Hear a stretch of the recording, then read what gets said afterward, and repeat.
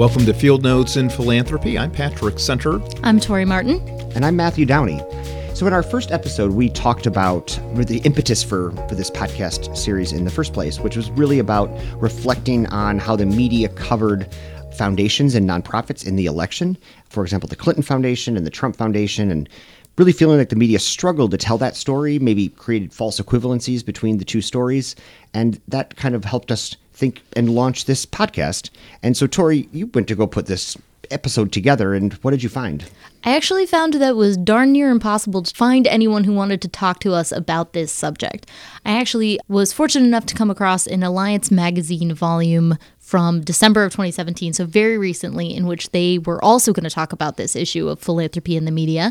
And there are 7 or 8 individual articles in here, and none of them are about how the media covers philanthropy. They're all very much about the special editor for that issue, Miguel Castro, who works for the Gates Foundation, called The Pursuit of Mutually Assured Survival between philanthropy and media. So really talked about the nature of that relationship and the importance of philanthropy funding and supporting media, but it really had nothing to do with media coverage of philanthropy. So that was out. And then in my poking around, I found a New York Times article that was supposed to be about advocating for more transparency in the charitable sector. I got all excited about it, only to click on the link and discover that it was written by David Callahan, who is the founder and editor of Inside Philanthropy. So even though David has perfectly legitimate opinions in this and is very knowledgeable, he's an insider. This is not a New York Times journalist writing about philanthropy. This is philanthropy talking about itself.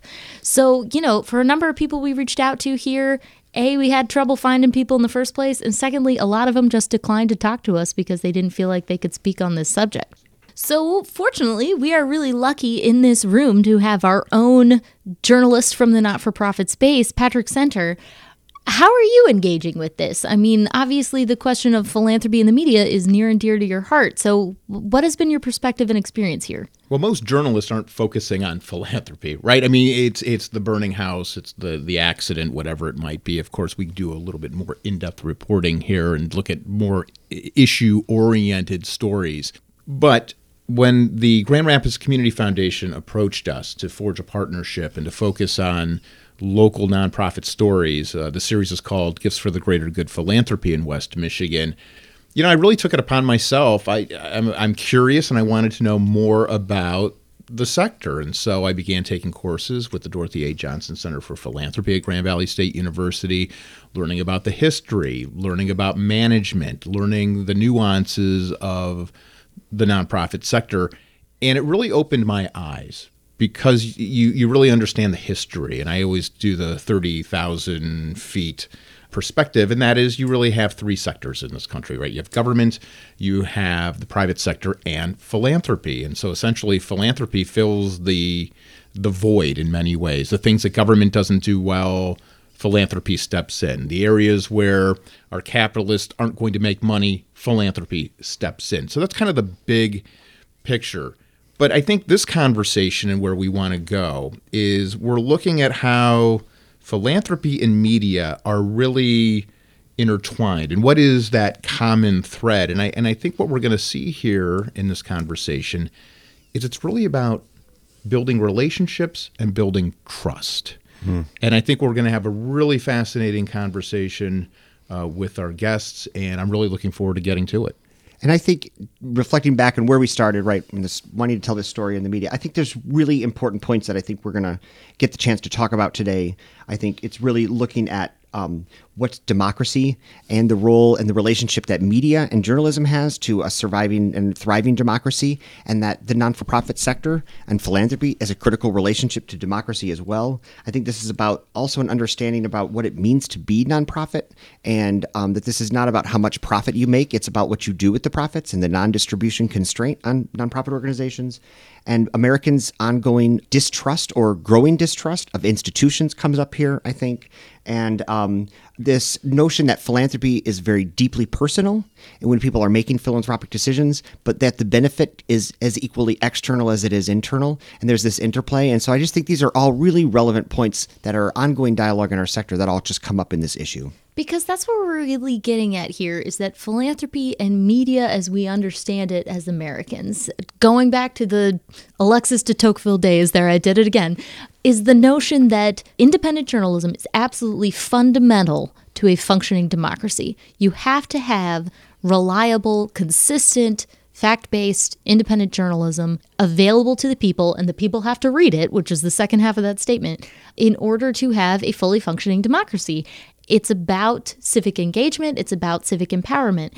And to a great extent, that is also philanthropy's mission. Philanthropy is about causing a change in your community, a change in your environment, for the greater good, however you see that. And that, of course, can go many ways. But fundamentally, they're both working towards this notion of the greater good. And, you say the word history, Patrick. Who do we think of when we think of the great reforming journalists? Nellie Bly, pretending to have mental health issues to be in an asylum for 10 days and overturning that system. It's all about reform. And the connections between philanthropy and media here are just limitless if they are, undergirded by these notions of money, trust, clarity, independence, transparency, all of the above. Mm-hmm. But of course, everything is kind of blurred right now. And I don't know if that's a product of the 2016 election or if it's strictly the ideologies of people and where their political tents are staked. But as a journalist, I mentioned the blurred lines.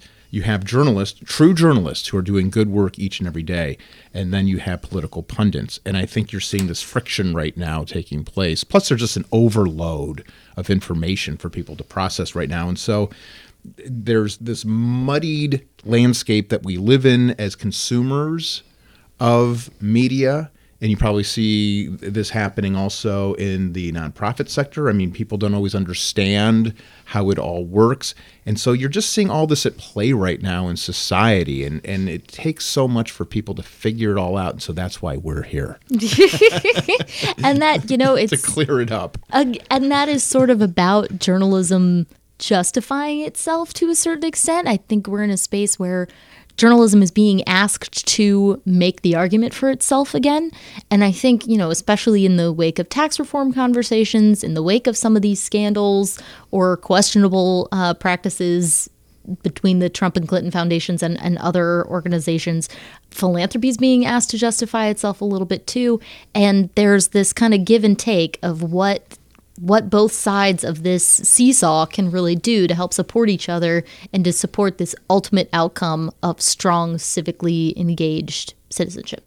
Because for democracy to work, Americans have to be able to associate. And it's free association with institutions. If we stop trusting those institutions, democracy falls apart. If we stop trusting journalism, democracy falls apart. It's a very critical conversation.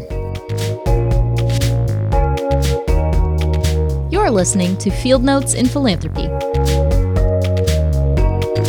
Nina Sachdev is the Communications Director for Media Impact Funders. Nina, thank you for joining us today. Can you tell us a little bit about your organization? Sure. Media Impact Funders is a member-supported network of funders who support media in the public interest. We're a learning resource for grant makers who want to use journalism, documentary film, immersive technologies like VR, and other types of media to further their missions of creating long-term and sustainable social change.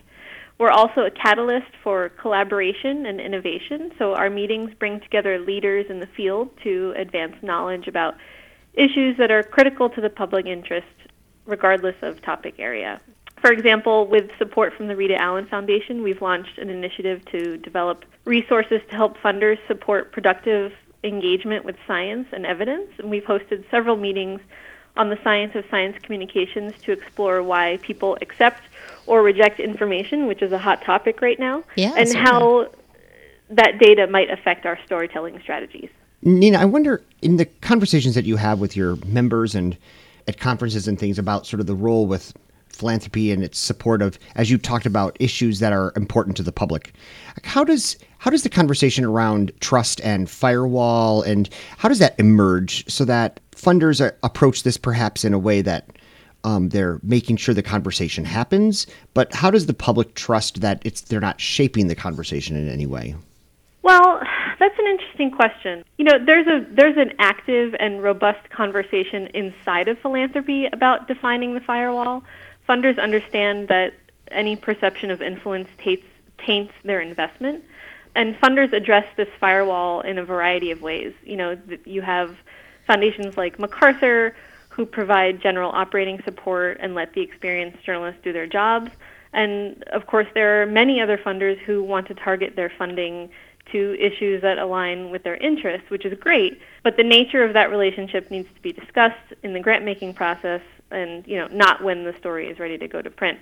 Ultimately, editorial independence and transparency are the hallmarks of journalistic credibility. And, we found that research shows that the more transparent a news organization is about its mission and ethics, the more trust the public places in it. From the funder side, there's a growing field of nonprofit news organizations, and they finally have a set of ethical guidelines for for-profit journalism organizations. They've typically been able to rely on the Society of Professional Journalists because they have a standard that they've been following for years. But there's obviously a set of issues that are specific to foundation-funded journalism. And these guidelines were established by the American Press Institute, and they cover best practices and offer detailed guidelines with respect to ethics and transparency. And they have a set for newsrooms, and they have another set specifically for funders. And going back to your question about, what was it specifically, whether the public knows about transparency? How can that get communicated to the public, or how can trust be built with public so they know, this is fair, journalistic reporting that I'm getting, that the funder's merely just making sure the conversation happens, or am I getting information that's been shaped by the funder in some way? Yeah, that's a great question. And I think it's up to the news outlets and the funders to be transparent about that. I mean, I can give you some examples. For instance, the Texas Tribune, which is a nonprofit news site, they do a really great job of being transparent about all of their donors and all of their members, and they actually list those members on their website dating all the way back to their inception in 2009. And they also publish all their tax forms, a code of ethics that include their journalism practices and sources of revenue. So that's one example of a news organization that's trying to go above and beyond in being transparent. And I do think that there's a lot more work to be done in this space, but I think, again, on behalf of the funders, they're doing everything they can to make sure that they're not influencing the coverage. I'm curious about this. Some of the things you were talking about here are, codes of ethics from the American Press Institute and elsewhere that are fairly new, that have been put together and really publicized and shared as resources for the industry in the last couple of years. That does seem to beg the question of, why now? Why are we having all of these conversations all of a sudden about making sure that the firewall is both, clearly lived and operated by funders and journalists, but also understood by readers? Is that just simply part of, this kind of general ethos of distrust, unfortunately, that has been building up in the last 20 years or so of, various institutions failing on us, so we question things? I mean, what's bringing this need to the front? I mean, do you suddenly have people knocking down your doors at media impact funders saying, how can we help, that 3-5 years ago that wasn't happening? Basically the why now question. Sorry, there was a lot there.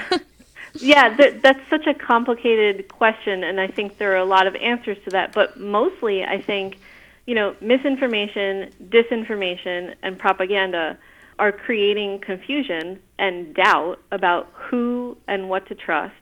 And I think it's left us with a culture that is growing more fearful of science and facts. And so when you have a population that is dealing with declining local news in their communities and news deserts, combined with news that's being shared by their peers on social media, and they're not taking the time to figure out if it's true or not and where it's really coming from, I think that's the answer to the why now.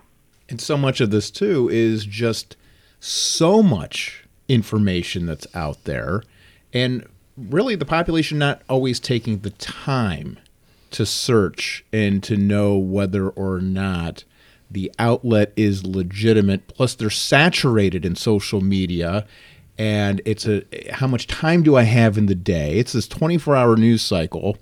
And then people view the world through their own political lens. I mean, there's so much to tackle and to wade through. And then it just becomes a question of how much time do people want to devote or care to devote to knowing what is legitimate and what is true news. Yeah, absolutely.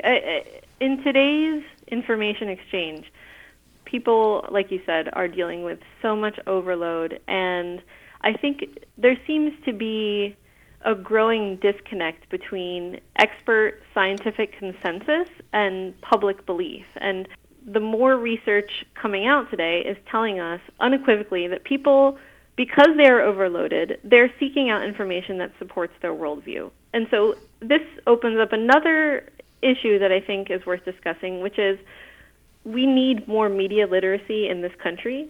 I think, we're focusing on telling stories so that people can understand their world. But I wonder if we also need to just go back to basics a little bit and say, okay, what is a credible source? That seems to be the world we're living in now because of all the information that's out there and because of all the bad information that's out there. So, if public trust is an issue, and if it continues to be an issue, no matter how many charts and numbers and graphs and facts we throw at them about climate change and vaccine safety and any number of issues we can think of, then it sounds like we need to focus more on media literacy and transparency about where the information is coming from.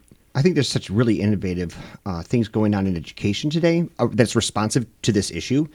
Some really fascinating ways that they're preparing 8th graders to look at the media that they're getting and to become more critical in understanding how to identify what a good source is or not. I think that's amazing. This makes me think about a conversation in our last episode around foundations and this nature of foundations to be very in the background. Like they want to fund things, but yet culturally they want to not be out in front on an issue and they want to stay to the background. And I think it isn't just about where information's coming from and how do we as a society think critically about its validity and how to investigate whether it's a true source or not. There's the other side of that is how do foundations and what is society's confusion over foundations and nonprofits and what their role is in understanding that these firewalls could legitimately exist and that organizations have values that they live to and live by, and that we can be in a good, confident space and certain funding sources or information sources. It's just a really interesting topic to see that there's, I think, confusion on both sides makes this more complicated. Yeah, I think so. And, I'm on the foundation side, so I'm not necessarily at the forefront of what people think about foundations or what they say about foundations, but I can say that I think foundations are getting a lot better at telling their own stories. They're not operating in the shadows as much anymore. I think they're embracing transparency. There's an organization that's solely dedicated to helping them use their voices for change, and it's the Communications Network. So I think there is a consensus that foundations need to be transparent and need to tell their stories so that people understand what it is they do, because they do so much. And there's the second question there, that foundations are becoming much better at sharing their own news, but then there's the question of getting that news shared by media outlets. I mean, it's one thing to put out a press release if you're the Ford Foundation, or to put out a tweet, but there are far fewer people, I don't have it off the top of my head, but far fewer people follow the Ford Foundation on Twitter than follow NPR, than follow the Washington Post, than follow any number of other news outlets. So that's a question, too, of how is philanthropy thinking about getting their story covered? I mean, is that something that your funders are asking about or interested in? We're not getting a lot of that from our network. But again, we support media funders. So I think for them, they're focused on getting attention for the projects they support. So, for example, the Peabody Awards were just announced, and Chasing Coral, which is an excellent documentary and a foundation-supported documentary, just won a Peabody. That's a win. I think for the foundations who are supporting projects like that, that's a win for them. And I agree that, the Ford Foundation doesn't have a lot of, the most followers on Twitter, and foundations, in my experience and in our experience, aren't getting public attention the way, WAPO is or the New York Times. But I think it just depends on what their goals and what their mission is. Well, we have a relationship with the Grand Rapids Community Foundation. It's underwritten for several years, and essentially the idea is that we go out and we tell the stories of corporate philanthropy or an individual who's doing good work in the community. But the Grand Rapids Community Foundation does not dictate to us what to cover, who to cover. Mm-hmm. But the idea is to shine the light on those organizations, those people in our community that are doing good work. And by doing that, the Grand Rapids Community Foundation gets its name in the community, but then also we help to educate people in our universe of listeners and followers. They get to hear and see those stories that are impacting their lives.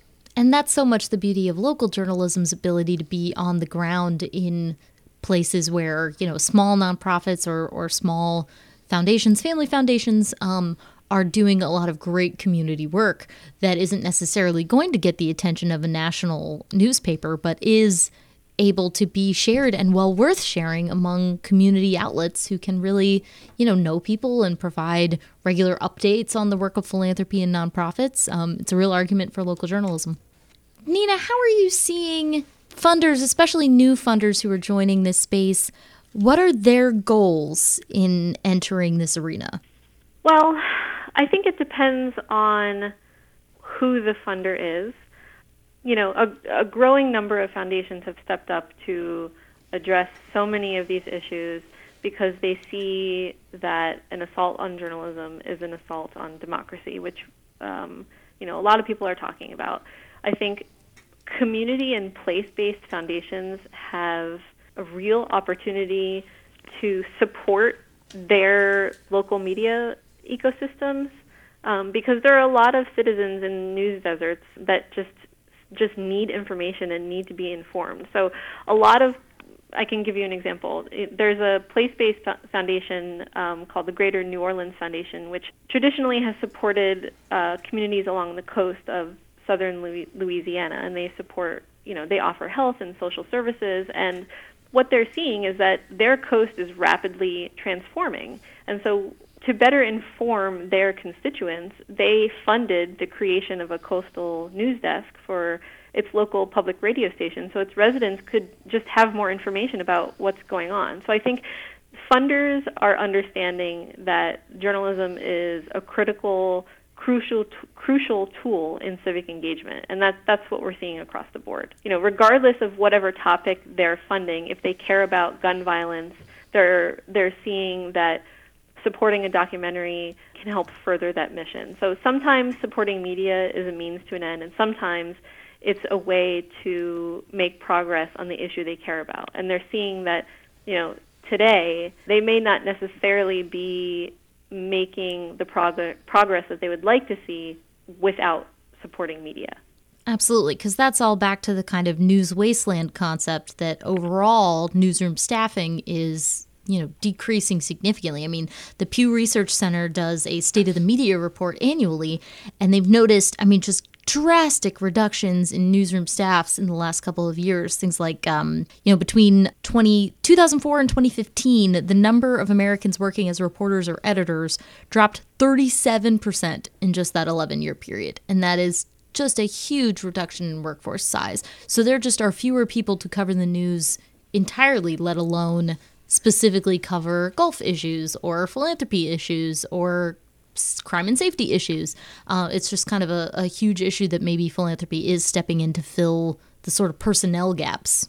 Yeah, absolutely. And we desperately need that representation, especially when our society is facing so many challenges. And it's important that journalists and people who tell stories become aware of all of these dynamics so that they can tell stories and deliver them to the people who need to hear them the most. So if there are, if there's a group of climate deniers, then how do we get those stories in front of them? I think we're learning that different people need to hear different things at different times. So that's one thing that philanthropy is working on. And also, going back to staffing, I think philanthropy has stepped up in a number of ways to try to address these questions. And one of them, which is close to you guys, it's an example out of Flint. The ACLU of Michigan is the only ACLU chapter in the country to have an investigative reporter on staff, and that position was made possible by a grant from the Ford Foundation. At the time, they recognized that there was a serious and immediate need to understand what was happening in Flint during the water crisis, and they stepped up to hire a veteran reporter, Kurt Guyette, who told us later that the work he was doing there for the ACLU was the most important work he'd ever done. So that's pretty powerful stuff.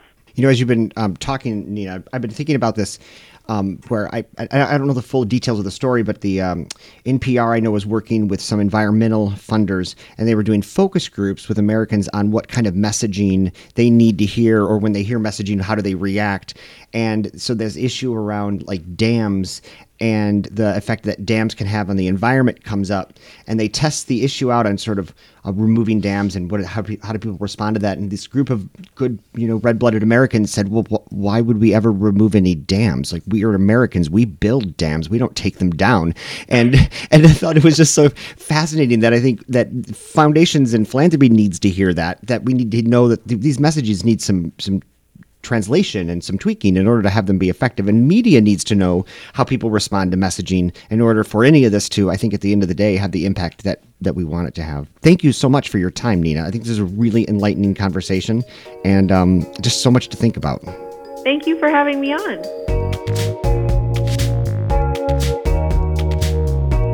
You're listening to Field Notes in Philanthropy.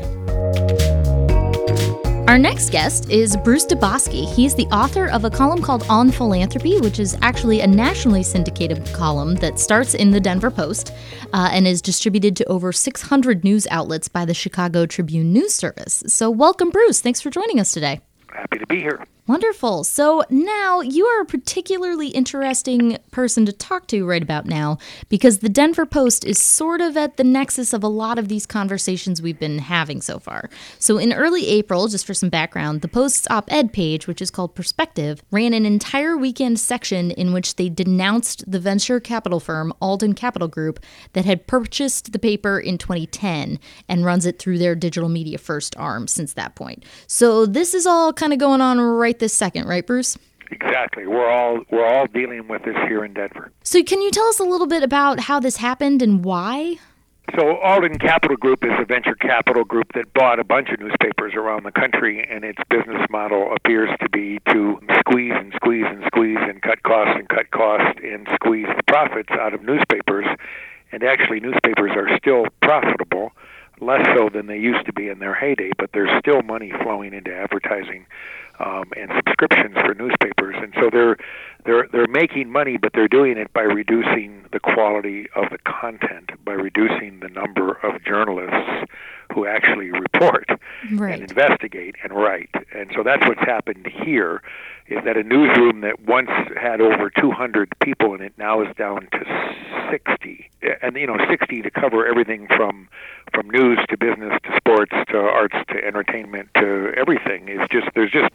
They can't do it. And so what appears to be happening is that this venture capital group is going to continue to cut, continue to squeeze the lifeblood out of this great over 100-year-old newspaper until it's predicted that in 2 or 3 years it won't even exist anymore. And that would be catastrophic for a lot of reasons, which I'm happy to talk about for Colorado. What you're proposing is almost a state capital without a local paper to cover all the stories. I know that in places where I interact, there's always like a phrase everybody talks about. When the newspaper comes up, they always say, and well, since there's no more newspapers, it just sort of becomes ingrained into sort of the public psyche about newspapers. I mean, what are the people in Denver, Bruce, doing about this issue? Well, people are really upset here, and this latest round of cuts, which is what really triggered a public outcry, and the editorial comments that you were just talking about a couple weeks ago, when they cut another 30 people from the newsroom, and these are trained professional journalists. I mean, the concern is that without a newspaper, how do people get their news? And how they get their news is increasingly from non-journalist sources that have proven to be not terribly reliable. And local journalism and on-the-ground journalism is one of the ways to keep people informed, educated, active, involved in democracy. It's a critical component of our democracy. So people are responding in lots of different ways. There's really two major efforts that are going on now, and one is there a business community that recognizes the value of a good newspaper in a community that's willing to invest and is all in willing to sell. And so far the answers to those questions aren't yet determined. And then is there a nonprofit alternative where the news can be run without regard for the profit bottom line, but just for the social purpose of good journalism? And so both are being actively pursued by many community leaders and business people and philanthropy leaders in an effort to try to save the Denver Post and ultimately save a newspaper in a major state capital. Which, just taking this a step back for just a second, Matthew, you made an interesting comment about people saying there are no newspapers, and pulling that in with what Bruce is saying is that, in fact, there are many newspapers. Newspapers are still profitable in many spaces, that I think there's a real danger that people are just going to start assuming that they don't have access to that news, even if they do. I mean, I'm new to Michigan. I recently asked some of my colleagues, okay, so where do I go to learn about state news? And was fascinating that all I got in reply was lists of newsletters that I could get from various bloggers. And we have many very high quality newspapers in Michigan, but it was just fascinating that their responses were in many cases very political and very much not, traditional high quality journalism spaces. And Bruce can answer this question too, because you're limiting the number of reporters, the boots on the ground. I'd be curious to know, is there a quota of stories that you're supposed to turn every day, or at least some of your staff members? Is there a quota, and are they really turning the quality stories that readers and listeners expect? Well, I'm not on the staff. I'm a freelance columnist, so I'm not part of the newsroom. But I can tell you, as a 40-year subscriber to the Denver Post, the quality of the reporting and the ability to report on local stories and investigative journalism has gone down, particularly in these last 5 to 8 years. Because it's just a matter of capacity. There's just only so many, as you said, boots on the ground, where real journalists are doing real journalism and reporting real information to the readers. So we're watching the paper shrink in size and quality sometimes it feels like every week. And so you say you're not in the newsroom, but we know you are obviously integral to what's going on there. So can you tell us a little bit more about what your role is in the Denver Post's future, or at least in these conversations about what the future is going to look like? Well, my lens is a philanthropic lens. So I'm talking to various stakeholders about the potential philanthropic model. And fortunately, there are other philanthropic models around the country, the most prominent of which is in Philadelphia, where a newspaper or at least a newsroom is owned by a foundation or a nonprofit organization where people can make charitable contributions in order to support journalism, just like they do public radio, for example. So I'm involved in some of the conversations. I think there are many conversations going on in many circles, but I'm involved in a number of the conversations in which people are saying, is there a viable philanthropic model? And as of yet, the answer hasn't become clear. So what kind of pros and cons are you hearing in that space? Well, historically, newspapers are a for-profit business and have been driven by advertising and subscription revenue. And profit motive has always incentivized people to make investments. Right. One of the challenges here is the cost of the newspaper may be prohibitively high to make an investment scenario make sense. So if you remove the necessity of a financial bottom line and only have a social purpose bottom line of providing good journalism, the question that's being explored is whether or not it makes sense to pursue that philanthropic model and whether sufficient philanthropic capital exists in order to either buy the Post or set up a competing organization. There's a lot of out-of-work journalists in Colorado. Remember, for those of you who aren't familiar, Denver used to be a vibrant two-newspaper town. We used to have the Rocky Mountain News, which was an over 100-year newspaper, and the Denver Post. So at one point, we had 600 journalists covering the news in Colorado. from a statewide basis, from the Rocky Mountain News and the Denver Post.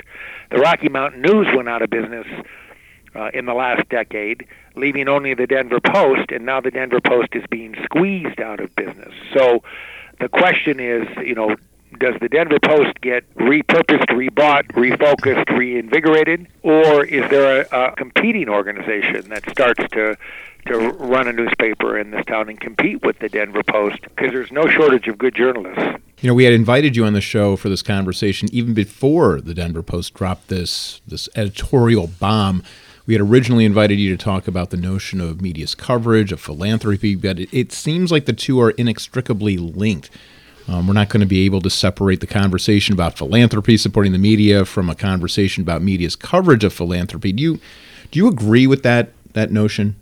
Well, yeah, I think I definitely think they're connected. And one thing that I want to point out about that bomb, that whole section of the newspaper that was devoted to saving the Denver Post, is that the people who wrote op-eds, of which there were many, were from every part of the political spectrum, right? From the far left to the far right. People were saying, I may not agree with what the Denver Post does, but we need a good newspaper. Every community, every state capital needs journalists reporting on all the various things that are happening in the community to keep the citizens informed and democracy vibrant. I just wonder if more understanding about what a tax-exempt model, exactly what you're reporting on, but more what that really looks like and what the nuances and intricacies of that business model, more knowledge about it seems like it could actually lead to a model that would work. Because I think in the for-profit context, it seems like the relationship to investors and the expectations of investors is what in fact makes that almost financially implausible or too expensive, and that the newspaper in a not-for-profit context can do all the things that a newspaper did prior. They can have advertising, they can have even more sources of revenue. You can have subscriptions, you can have donors, you can have sponsors, you can have all sorts of different ways of bringing in money without the expectation of investors that they're going to get money back on their investment. So it seems like it's almost a more efficient business model. Well, what it does is it takes a double bottom line business model and it reduces it to a single bottom line. And that single bottom line is no longer profits. It's providing a quality product that the community needs. And there are examples around the country. Philanthropy is playing an increasingly important role in supporting good journalism in not-for-profit and for-profit settings. And then we have the NPR model, which many of us are familiar with, as a way to provide journalism and reporting and information on a completely non-profit model. Mm-hmm. Right, which is fascinating because it's sort of like the media, funding media question is similar to a lot of other philanthropy questions right now, is that the traditional model of simply receiving gift dollars or grant dollars is now considered to be a pretty narrow view of what philanthropy can really do. I mean, when we look at how philanthropy has stepped in to support journalism, it's not just in models like NPR or like a community newspaper that is supported by a community foundation. There are also really stunning examples like Jeff Bezos at the Washington Post and Laurene Powell Jobs and the Emerson Collective with the Atlantic, who are stepping into quote unquote save, underwrite, help, support, whatever word you want to use, some major journalistic ventures, the Washington Post and the Atlantic, but they're not turning them into non-for-profit or institutions. They are still, to a great extent, operating as they always have. And that's kind of the point, is that Jeff Bezos doesn't need to make any money off the Washington Post in order to operate it and continue to see value in doing it. So it's interesting to consider, too, what other ways philanthropy is stepping into this space. Right. There are hybrid models, so it doesn't have to be all of one or the other.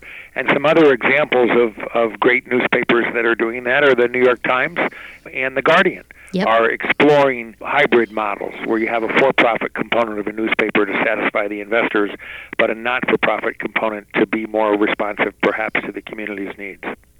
Just it matters with expectations, right? And what people's expectations are for either the bottom line or the quality. And and being clear on what expectations are set for the publication in terms of, if I'm going to own it as a for-profit context, what are my revenue or income expectations from it. It's fascinating because when you think about all the blurring of the lines, you see these blurring of the lines. I'm thinking of Mark Zuckerberg and his new foundation and how it's an LLC and it's not a tax-exempt organization at all. So we just see this on all sorts of fronts. It's a really interesting time to reflect on it. Then you can add the whole concept of impact investing, right? And and journalism and a free press and good newspapers may well turn out to be a classic impact investment where you have some return on your investment, but you're also providing an important social good.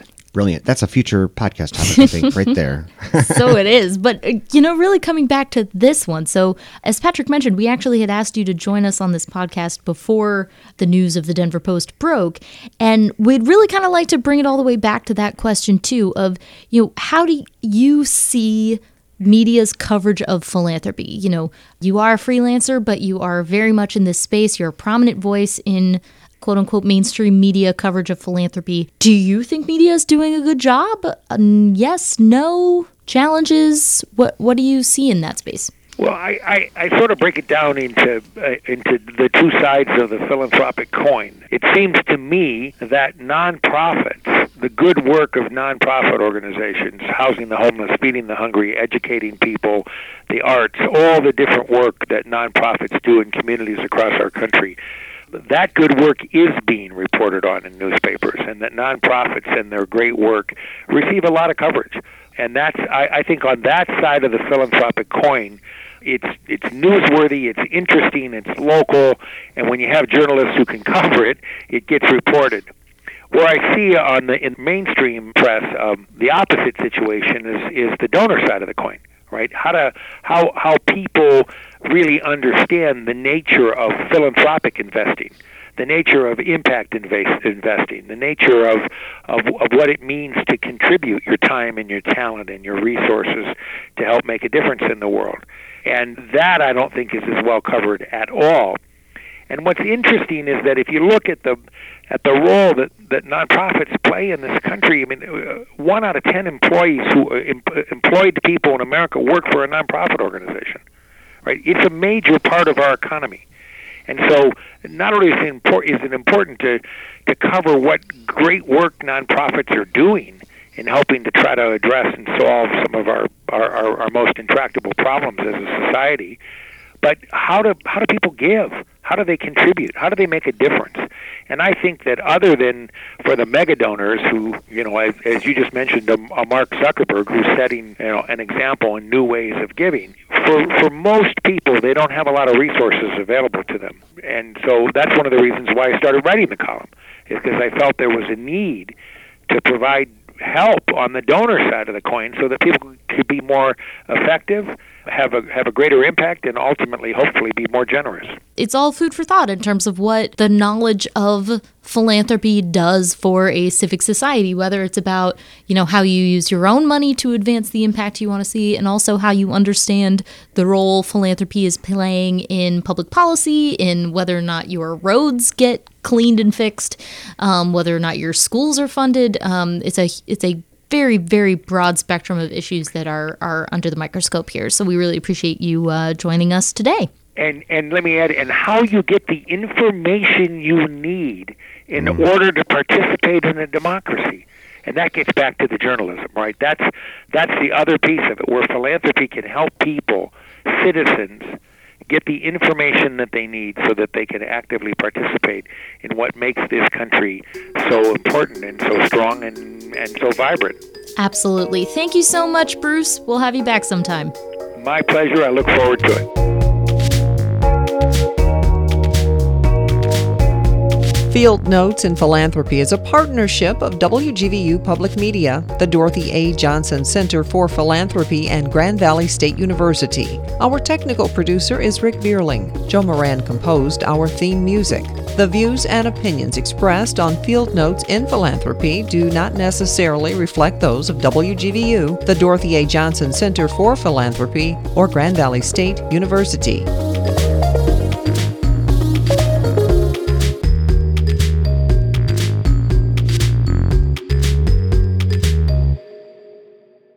We are Americans. We build dams. We don't take them down. I can give an amen.